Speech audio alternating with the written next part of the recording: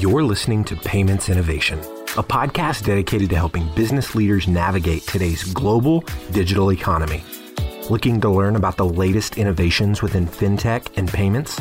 You've come to the right place. Let's get into the show. Welcome to another episode of Payments Innovation. I'm Richard Arundel from Currency Cloud. As Nikesh said, we're going to talk about, Web 3.0 and the impact on cross-border payments. Luckily for me, who is not an expert on this, I have Nikesh, who is an expert on this.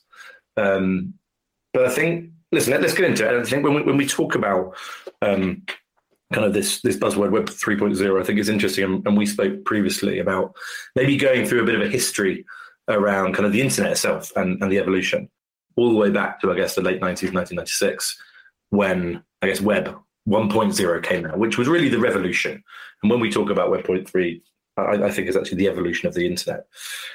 But that kind of Web 1.0 was very much kind of, static content delivery. Think kind of this CNN, BBC, etc. But very important, especially from payments point of view, because this was always also the advent of things like PayPal, things like WorldPay. E-commerce was kind of invented, back in those kind of late 90s. And then we come on to something that, and through kind of some preparation for this podcast, I kind of learned around Web 2.0. We didn't really call it Web 2.0 when we were going through it, I guess. But this was very much, the social web. Right? This was kind of user-generated content, dynamic content. And obviously from a payments and cross-border payments point of view, I think this was really the rise of kind of new finance or fintech, kind of these digital-first companies. Also the rise of, blockchain and blockchain technology. And that kind of now takes us to where we are now, which is where my expertise kind of runs out, and I hand over to you, Nikesh, to talk about. Is that a good kind of synopsis of the last 25 years? Look. I think that's fantastic, Richard. Web 1.0. We're really just scratching the surface. I think Pizza Hut was one of the first organizations to try and make use of it. And I remember someone saying at the time that, look, they put their website out there and there was no way to pay, like you said, right? So this is when PayPal was born and all those sorts of things. But before that, there was no real easy way to pay. Yes, there were credit cards. People were afraid to put numbers on there. We didn't have things like, SSL like we do now. It was insecure, it was open. And with Pizza Hut, I remember them saying that they only got like one order in 6 months or something like that, right? And it was a pretty basic website. It was just black and white screens. You had to order from the menu. You couldn't change your order, really basic. And what we've seen, I think you've quite rightly put it, is just that was a revolution that's spawned all sorts of things. And it's kind of, I sort of look at it as an evolution of human communication, really, because I think as well as we know each other, Richard, I'm never going to tell you when you're driving to work at 8 a.m. in the morning that there's a traffic jam on the freeway. But thanks to things like Google Maps and all that sharing that almost happens implicitly, it's just revolutionized human communication. So I can tell you, because I've driven on that road, that it's slow and you can get that message without us ever having to communicate it.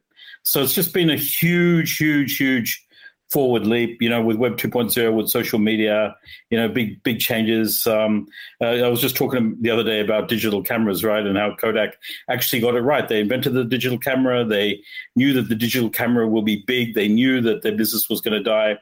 I had an early digital camera as well. And, at the time, the first thing people would say is, hey, that's amazing. The second thing they would say was, how are you going to print out that picture? and Kodak heard that and they said, look, the future in digital photography is being able to print high quality pictures. And everyone thought that, everyone saw that. But the revolution was so much bigger that we didn't realize that, with the onset of Web 2.0, that we wouldn't be printing pictures anymore. We wouldn't be sharing things on in person. We'll be sharing them online. You don't need to print pictures these days. And we've discovered with COVID and all these things that, online is just this huge realm of human existence that, we're only just touching the surface of. And I think 3.0 is, like you say, the next big iteration of what's happening next. So that's really exciting. So I like to think in terms of how kind of technology addresses kind of customer problems.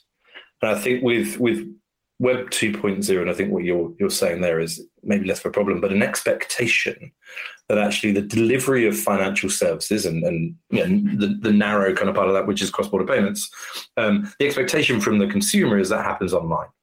And obviously throughout that period of time, we had smartphones come out and tablets. So there's an expectation, and what I think digital first and fintech companies have been very good at, certainly over the last kind of 5-10 years, is tapping into that expectation. But what they've also done is, there's an expectation of I want my financial services to be delivered to me in a digital format. But then the advantages of technology can drive down price. So it's driving down the cost of the consumer, and they can also drive down the delivery time. Because actually, if we think about payments, what people want is kind of a move towards zero cost and zero time, and that's what I think the evolution of technology and the internet has given us. So, what does Web 3.0 give if we relate it back to those kind of customer problems that maybe Web 2.0 didn't? Yeah, look, I think the founders of the web had this view that this would enable communication for the masses. It'll mean that anyone can communicate with anyone else. I remember with 1.0, I was at university and I visited the US, and this guy said, have you got email? And I said, no, what's that? And little did I know that my memo address at university was an email address, and I could exchange information with anyone. So it enabled Web 1.0, 2.0 was designed to enable everyone to communicate with each other, everyone to participate. What we discovered with since then is there's been a lot of concentration, right? In order to have a voice, you've got to go through a big corporate.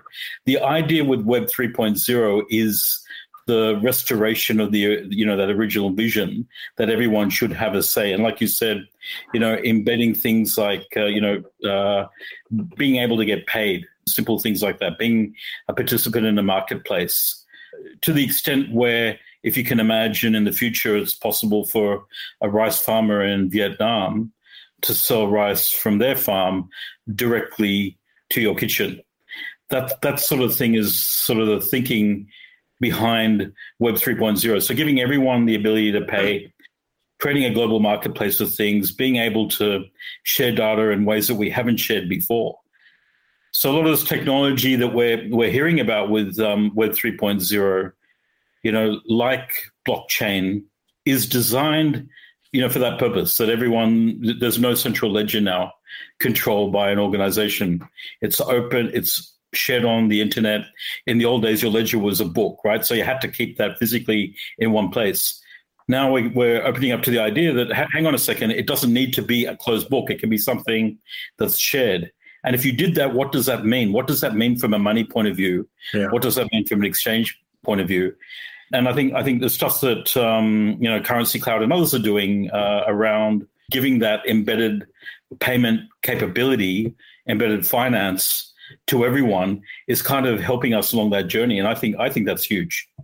I want to kind of dig into that slightly more, because there's lots talked about kind of DeFi, decentralized finance. There's a lot talked about blockchain. I think often blockchain comes in association with kind of cryptocurrencies. And the two kind of get converged sometimes, and perhaps wrongly, especially with regards to kind of regulators and banks and their opinion on it.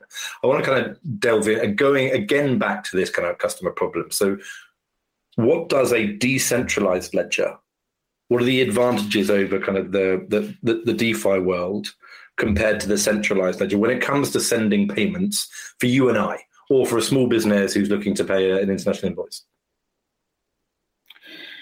Yeah, look. I think if you look at the possibilities of that shared ledger, and we go back in human history, right before money, we had this notion of shared debt, right? So in a village or a community, you'd exchange things not via barter, but on a debt basis, right? Because you knew everyone, right? So someone wanted something, you'd say, yeah, sure, have it, etc. And then I think with the advent of transport technology and agriculture, people could produce a lot more and travel a lot further. And then the person you did a deal with, the person you did an exchange with, wasn't necessarily someone from your village. And we didn't trust them. And we invented this thing called money and barter and then money, because we trusted the goods and later a coin more than we trusted an individual. And what I think what we're returning to now is we've got the technology to be able to, share that position. And even though you don't know it, like with electronic money, we're sort of halfway there, where it's something that you don't see. It's a ledger shared between banks. So your bank is talking to my bank, and they're kind of sharing ledgers. I'm getting a message from my bank saying I've been paid by your bank, and then I give you the goods. That kind of thing is going to expand, I think. And what you're finding with, blockchain is more than the technology, more than the cryptocurrency. It's this underlying idea that if we could share our data, so much more could be possible. If we could share that information, so much more can be possible. You don't always need to resort to a coin. Right? That's what we do now. Whenever there's an exchange, we have to resort to money. You don't always need to do that. You can, take on debts. If a company knows who you are, then they don't need to be paid immediately. They can wait for the bill. That kind of thing. And I think that's really the amazing thing. And the big thing that's coming out of all of that, I think one of the first building blocks is this digital ID. And that, I think that's really interesting. And I know, Richard, that's something that you're passionate about, and has been implemented in a number of ways around the world. But I think that's going to be the really big change that we're all going to see. That how do we master this digital ID? How do we suddenly know about everyone? How do we exchange information? And all of a sudden, we'll find that the world is a much smaller place than what it seems like today.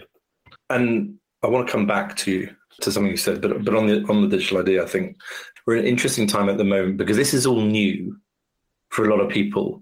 So there are plenty of people who are slightly concerned about their identity being shared kind of everywhere, kind of on the web. So how do you see kind of that in terms of the new technologies out there? Obviously, we've talked about digital ID as something that's been paramount to this shift of Web 3.0. But what do you say to people who are slightly concerned about people? Many more businesses and companies getting access to this identification. Yeah, look. I think it's a good point. And if you look at some, I was a little bit critical of some of the real-time payment systems that are coming out. They, like mobile payments and so on. They're fantastic, very convenient, but they've got a privacy model that is kind of about 10 years old.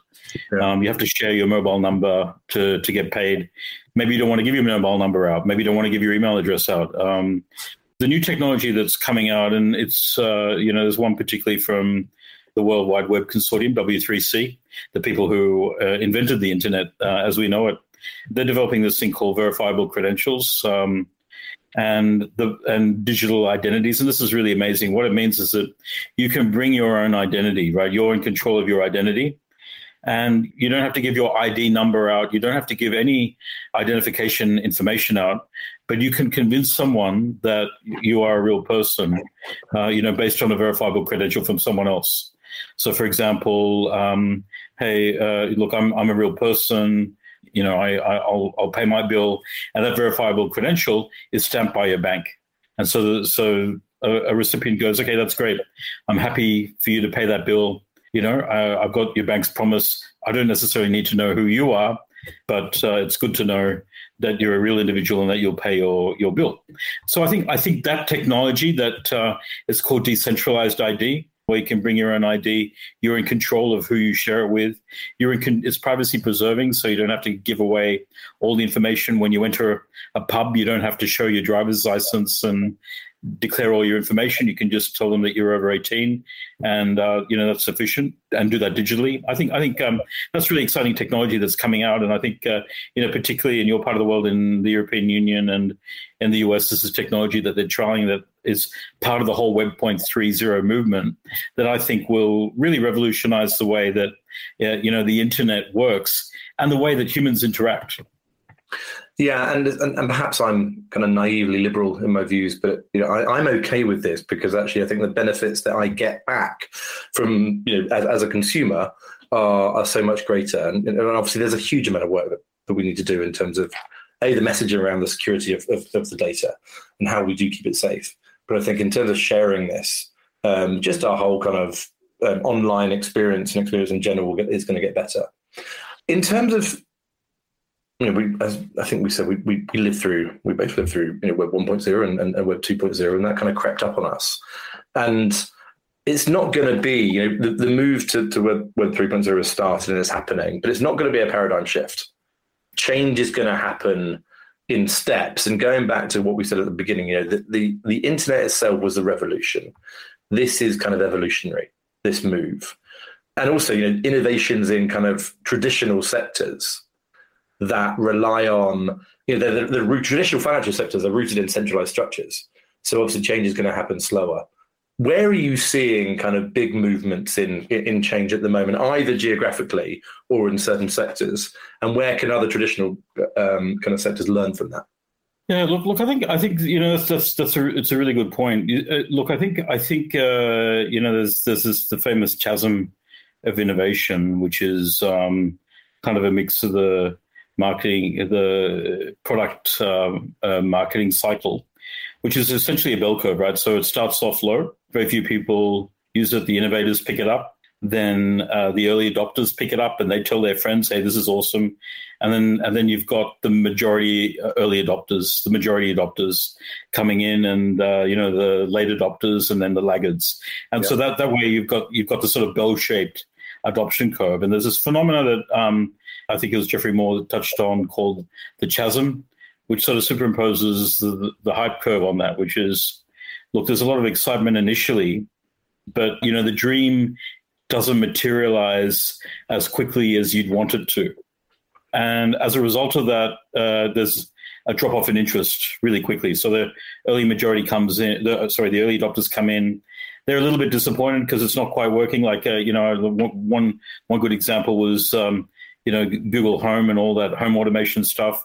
A lot of early adopters jumped on that, and it was a little bit disappointing because it, didn't quite integrate. Every product's got its own software. It was difficult to, put together. Some people have managed to get it working, but you haven't got the majority using it. And I think where we're seeing a lot of excitement, like in blockchain, you always see that trough of disillusionment that follows shortly after. But I think so many times you've got things that take a while to pick up. Like I think electric vehicles is a great example that it's been around for ages, but it took a long time. And the technology is not new.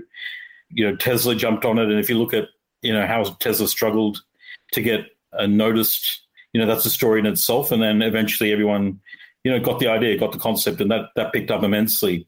In technology, I think you're seeing that with on a number of fronts, particularly now. So look, I think digital identity is one, but another big area is cloud adoption, right? So that followed the same sort of path, right? It took a while for people to see the benefits, and now it's just amazing. We don't know what we would have done otherwise. You get software at a fraction of the cost. You don't have to worry about infrastructure. All those things are amazing. And what we're going to see is that individuals now pick up on this, right? So a lot of the things that you wouldn't have been able to do as an individual, like software development, having your own solutions, all that's going to be possible, thanks to that next evolution of cloud computing. So you see these curves happen again and again, right? So like an early hype, and then this big drop off, and then eventually everyone catches up. Like I've got a really good example just quickly about faxes. And during the .com boom, there was a mining company that I invested in, magnesium mining, and they didn't find much magnesium, but the .com boom was happening, and then someone there came up with an idea about what if you could put faxes on the internet, and they did that, and I think the price went up tenfold, and I got out of there because I knew what was going to happen, and then and they crashed. But then I'm hearing more recently that problem needs to be solved. There are a lot of people using faxes. How do they now go on electronically? So all these things, they do take time, but we're finding more and more that we're getting these ideas that would have taken decades to pick up being implemented in just a few years. And I think that's amazing. I think, real time payments, NFC payments, mobile payments is another example on that front. And I think what's happening in the international world around CBDCs, central bank digital currencies, is another example of Web 3.0. And what we're going to find very quickly is that, like if you look at the map, there's a map on the internet of all the countries in the world that have implemented it. In 2014, no one was interested in it. If you talk to a central bank, they would have laughed at you. If you look at the world map of CBDCs, every country almost in the world, every major nation has either done a trial or is implementing something on central bank digital currencies. And on that, do you think the lack of adoption, because we talk about this a lot, but the lack of adoption and the link to kind of, going back to my point about the link to kind of cryptocurrency, and actually, again, we're slightly obsessive at Currency Cloud around, a solution to a customer problem. And actually, in theory, there was a really interesting solution underpinned by blockchain technology, but actually really what cryptocurrency became were crypto assets, where people would buy and sell them for financial gain, rather than looking at the actual customer problem, which was how do I get money from A to B quickly, securely, and at a low cost. And do you think that lack of adoption was because of that linkage to say, well, actually, there's a bit of a cloud hanging over kind of these cryptocurrencies because actually they're crypto assets that people are in and out of for financial gain rather than a medium of exchange? Yeah, exactly. And I think and that's the interesting thing. Like when you look at real time payments, and I was just telling someone the other day, like we've been, several countries haven't had a real time payment. Australia is one of them that, even now, even though we've got one in Australia, not many people use it. But what happened was that, people figured a way, and technology companies figured, like PayPal and so on, figured a way to make real-time payments work, either through, credit cards or P2P. The other day I had to make a payment and the vendor was very happy for me to send a screenshot of my internet banking payment. Not ideal, but basically, they sort of figured a way to make the existing technology work. And I think what I like about Currency Cloud is that, look, we don't have open banking. We don't have, to a large extent, we don't have integrated bank accounts across borders. But you're able to, using the technology and know-how that you've got in each geography, have an organization that does all the hard work of integration and then provide to a customer an almost seamless experience of what it's like being able to operate in several geographies at once. And that's the kind of thing that you're finding with, Web 3.0, that it's giving that accessibility, to people that normally wouldn't have had that sort of access, like big corporates and so on a decade ago were the only people who could do this sort of stuff. Now that capability is going to be available to everyone because, just because of the ubiquity and the accessibility of this new technology. So we talk about it in the concept of, I guess, leveling the playing field, and we've always kind of done that. But also, I think that's the same for some of the incumbents who have kind of centralized out-of-date technology. I think what this does, it allows everybody to kind of offer a service to the end customer. We're almost up on time, but I wanted to talk about some of the work that you're doing in the Merchant Payments Association in Asia. By no means any kind of affiliation with Geoffrey Moore, but the book Crossing the Chasm is brilliant, and I think people should read it. But to cross that chasm, what are kind of some of the advice, or how are you working with people, specifically around in your region, to kind of move forward, out of those early adopters, to get it into the kind of the mainstream and to really push some of the advantages that the Web 3.0 holds for these companies? Yeah, so that's a great question, Richard. I think look, we're obviously trying to get a lot more coordination. I think one of the big problems that we've got in a number of countries is that they're solving problems in silos. Everyone's trying to figure it out themselves. The governments are obviously suspicious of their neighbors. They've got history that goes back millennia, potentially, with their neighbors. But what that's led to is that everyone's trying to solve the problem themselves. what we're trying to do at Emerging in the Emerging Payments Association is having a more open dialogue, getting that accessibility that you talked about, putting a focus on that, and having countries coordinate for two reasons. Number one is harmonization so that they can benefit from the technology solutions that are provided by others in the area and potentially even integrate, right? So, because the world is now global, right? Online knows no borders. Being able to make a payment online in Vietnam should be as easy as making it in Thailand. So talking to the regulators, APEC, the G7, the Financial Stability Board, about how we can harmonize those systems. And there's a lot of work being done on global payments at that level and solving the big problems that everyone's worried about. I think like with payments, we talked about digital identity. The big issue with global payments and harmonizing that is consistency of identity. Yeah. So that you don't, there's no money laundering, there's no terrorism financing going on. So those sorts of things, are really important. Hearing the story from a commercial point of view, so not just designing a system so it works theoretically, but designing it so that commercial organizations are able to implement something that's useful for consumers is key to success, because it's in the end it's going to be those organizations that can take it to market, that can get the user adoption that's necessary, and that's really what we're focusing on, getting the word out that we need to have a commercial lens put on a lot of these capabilities and also harmonizing these payment capabilities throughout the region. I think that's what we're trying to do. So not an easy task. Especially when you throw in kind of policymakers, regulators, as you said, the world is increasingly global, yet we're trying to make it feel like local with global payments. And I think everybody everywhere has the same challenge. They want to be able to get paid or pay anyone, anywhere at close to zero cost, close to zero time.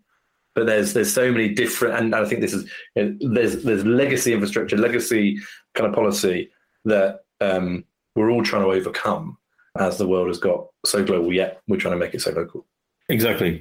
And look, I think we'll get there. It'll take some time, but all of this, coming back to Web 3.0, I think it's us evolving, like you said, to work better with each other. Whether that means making payments or it means policy. I think in the end, we're all trying to work globally, to achieve goals that we couldn't achieve individually. Yeah, I've heard it referred to as the kind of the decentralized, yes, but the intelligent kind of evolution of the internet. Better data ownership, better control. But as you said, it's all around working together. Because we are up on time, but thank you so much for coming on. We could have spoken for hours, I think, on this subject. I think it's one that's dear to your heart, obviously, and obviously dear to myself and us at Currency Cloud. Lots to do, but the good thing is, there's lots of smart people and passionate people who are trying to solve these problems. So the next few years are going to be super exciting in our space. Absolutely. And Richard, it's been fantastic talking to you. And look, I think this is a wonderful area. And looking forward to see what comes out of all this revolution or evolution. And if anybody listening wants to either get in touch with you or learn more about kind of what either you're doing or what the EPA are doing, where can they learn more? So our website, emergingpaymentsasia.org is a good place to go. Or you can find us on LinkedIn. Awesome. Nikesh, thank you so much for coming on the show. Thanks. You've been listening to the Payments Innovation Podcast. To ensure that you never miss an episode, subscribe now in iTunes or your favorite podcast player. Thanks for listening. Until next time.